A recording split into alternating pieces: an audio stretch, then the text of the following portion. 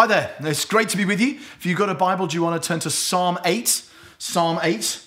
I've been in a series on the Psalms, and we've been looking at all of these wonderful, rich songs that help us. And I wanted to do a psalm that's got nothing to do with the coronavirus and nothing to do with lockdown. We've mostly been looking at some of the classics as we've been going through the Psalms, some of the really big, much loved, famous Psalms. And the one we're looking at today is a really like a personal favorite of mine. It's the very first Psalm that I ever preached on. It's the very first Bible passage I remember hearing a sermon on, and I listened to it several times on tape and thinking, wow, this is amazing. And so I love this psalm, but I also wanted to speak on something that's got nothing to do with the coronavirus and is simply about the greatness and majesty of God. So I hope that's going to be something that's going to be helpful for you as well. We're going to be reading Psalm 8, beginning at verse 1. Let's read it together.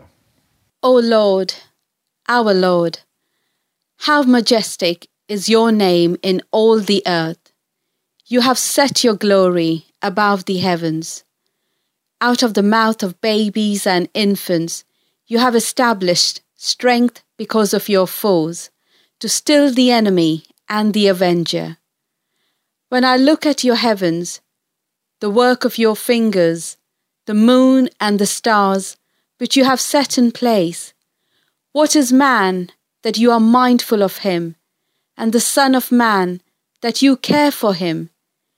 Yet you have made him a little lower than the heavenly beings, and crowned him with glory and honor.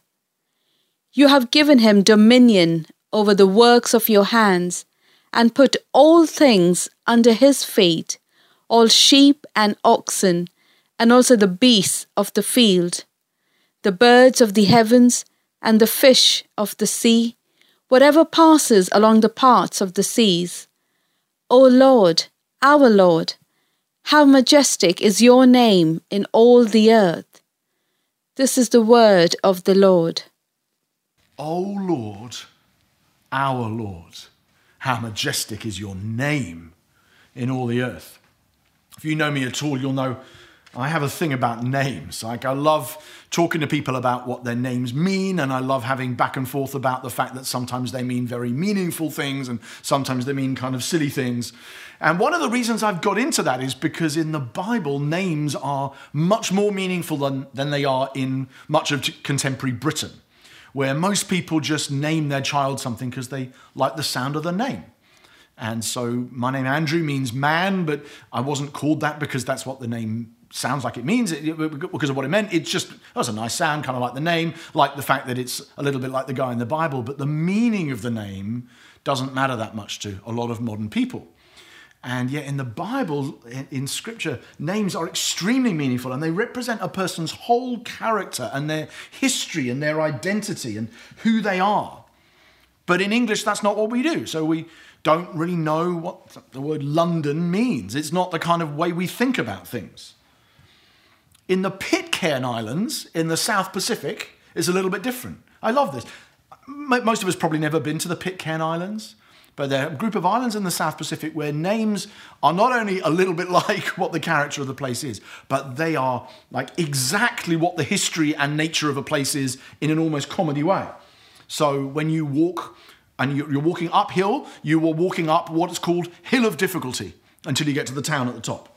There is a place called Down the God, which is a place where they first found and threw off casting down native idols.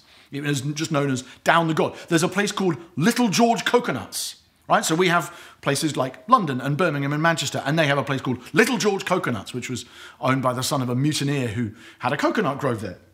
And then it gets worse when you get around the cliffs, around the edge of the island. Some of you might have heard this before, but you walk around the edge of the islands on the Pitcairn Islands, and they're called things like Where Dick Fall, and Where Minnie Fall, and Where Freddie Fall, and Where Darren Fall, and my favourite is Tom Off, which you can kind of imagine exactly what it was. But the most enigmatic and mysterious place name on the whole of the Pitcairn Islands is simply called Oh Dear.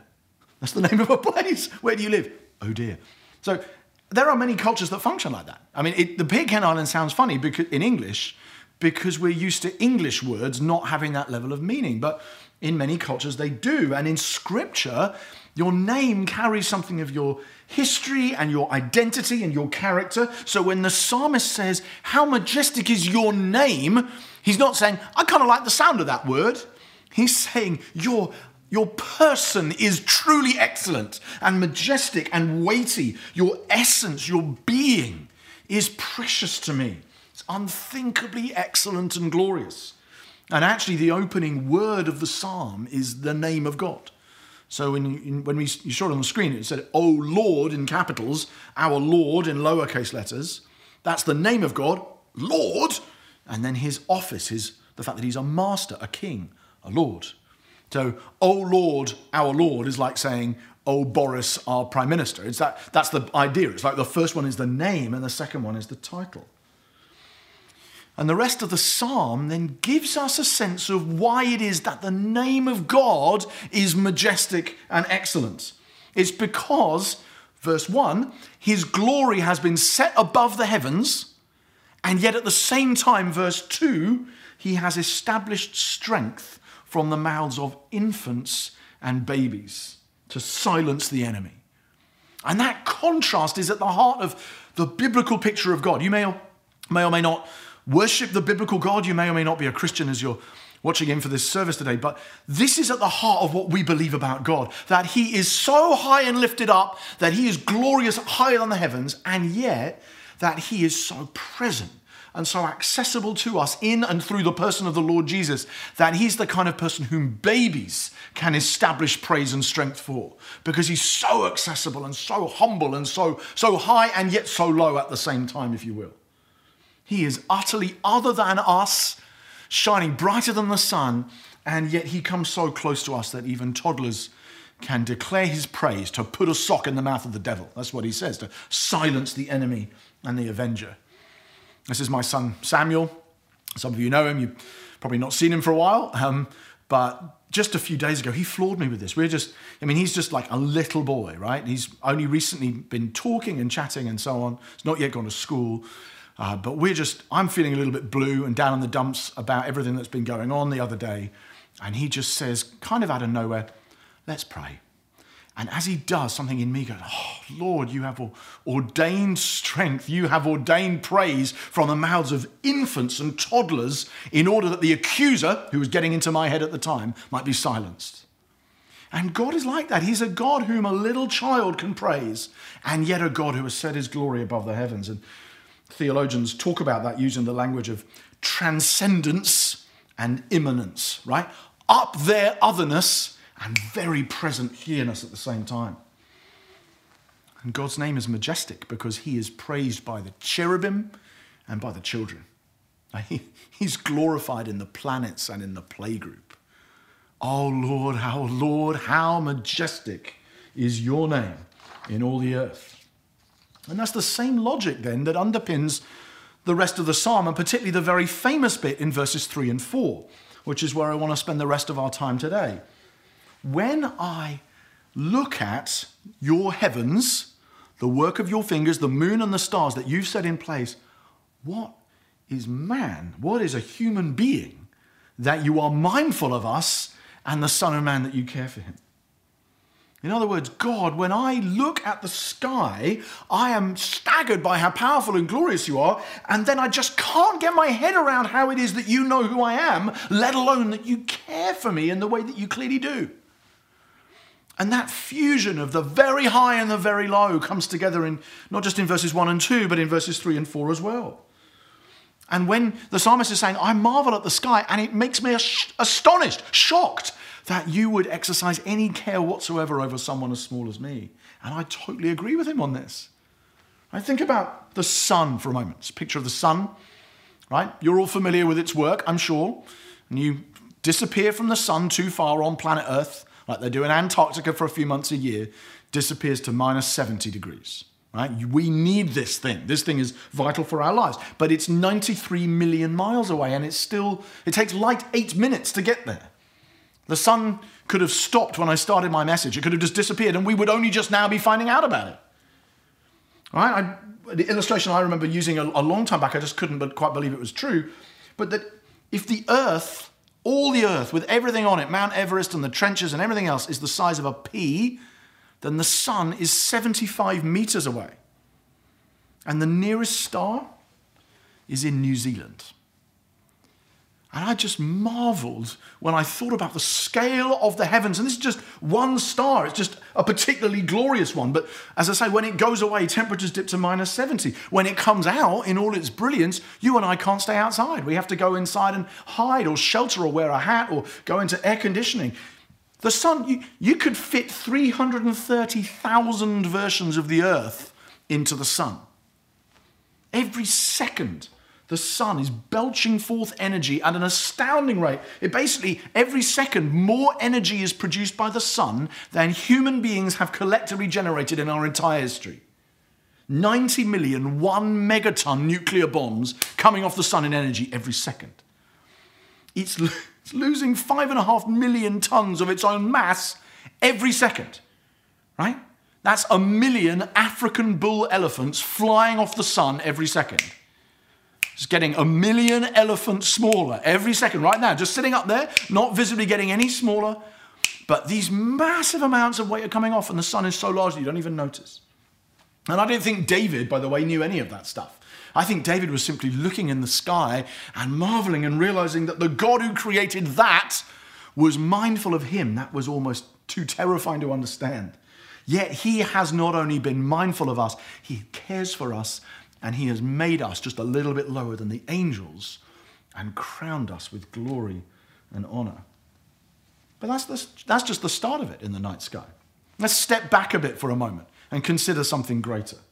This is the Horsehead Nebula. Isn't it beautiful? Right? The pink glow there is caused by the hydrogen behind the nebula, which is lit up like a Christmas tree by the nearby Sigma Orionis. So what you can see, actually, the Horsehead Nebula, if you like, is practically on top of the left hand of the 3 stars in Orion's belt. When you look at the night sky and you see those 3 stars in a row, Orion's belt, the left-hand one, this nebula is right in front of that, which is why it's lit up this way. Light travels at 5.88 trillion miles per year.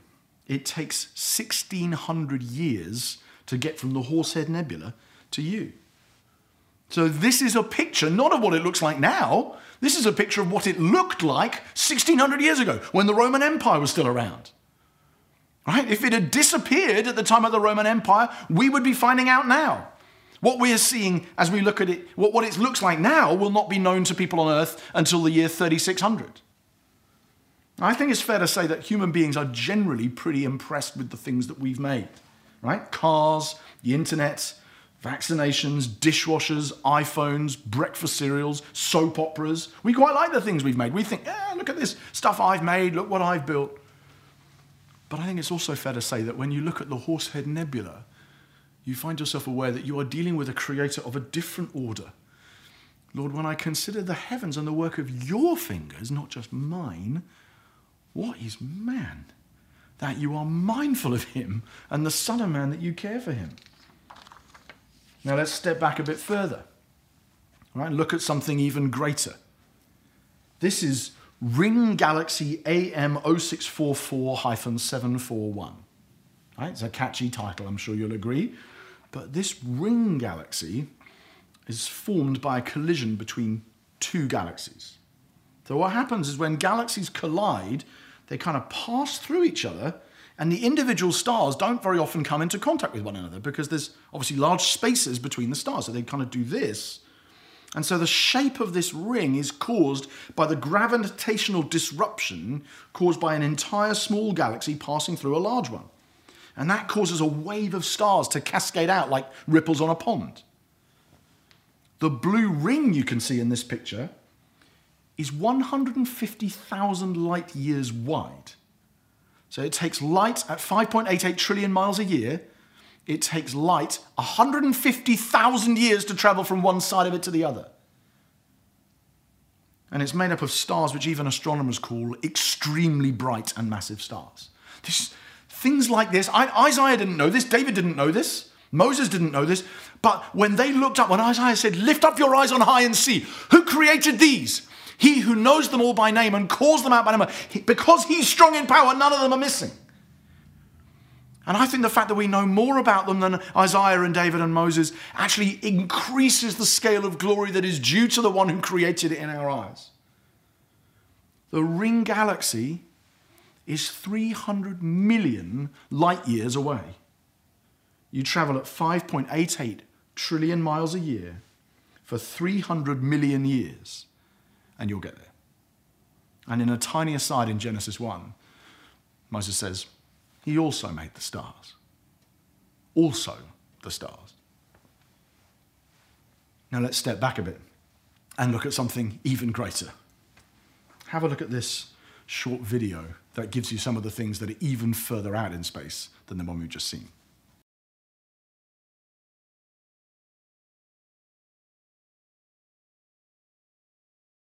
He also made the stars. Hopefully the scale of all of this gives you the same perspective that it gives me. By most estimates, there are more stars in the sky than there are grains of sand on all the beaches and deserts of the entire world. People debate by how much, it depends on the estimates, but a factor of 20 or so more stars in the sky than there are grains of sand on all the beaches and deserts in the world. And if that doesn't make you feel small enough, there are more atoms in one grain of sand than there are stars in the sky.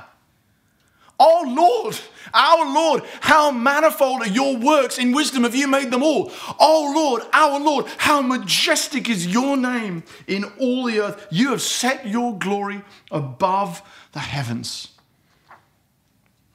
And now let's step back a bit and see something even greater. All right, this is my favorite one.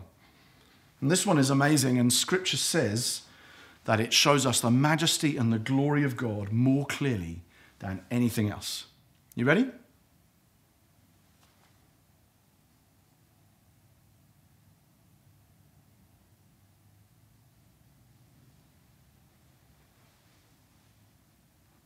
When I look at your heavens, the work of your fingers, the moon and the stars you've set in place, what is man that you are mindful of him, and the Son of Man that you care for him?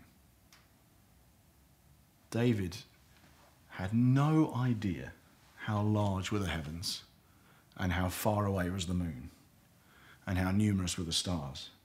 And nor did he have any idea how far God would go to show his mindfulness of humanity and how much he would care for the sons and daughters of man.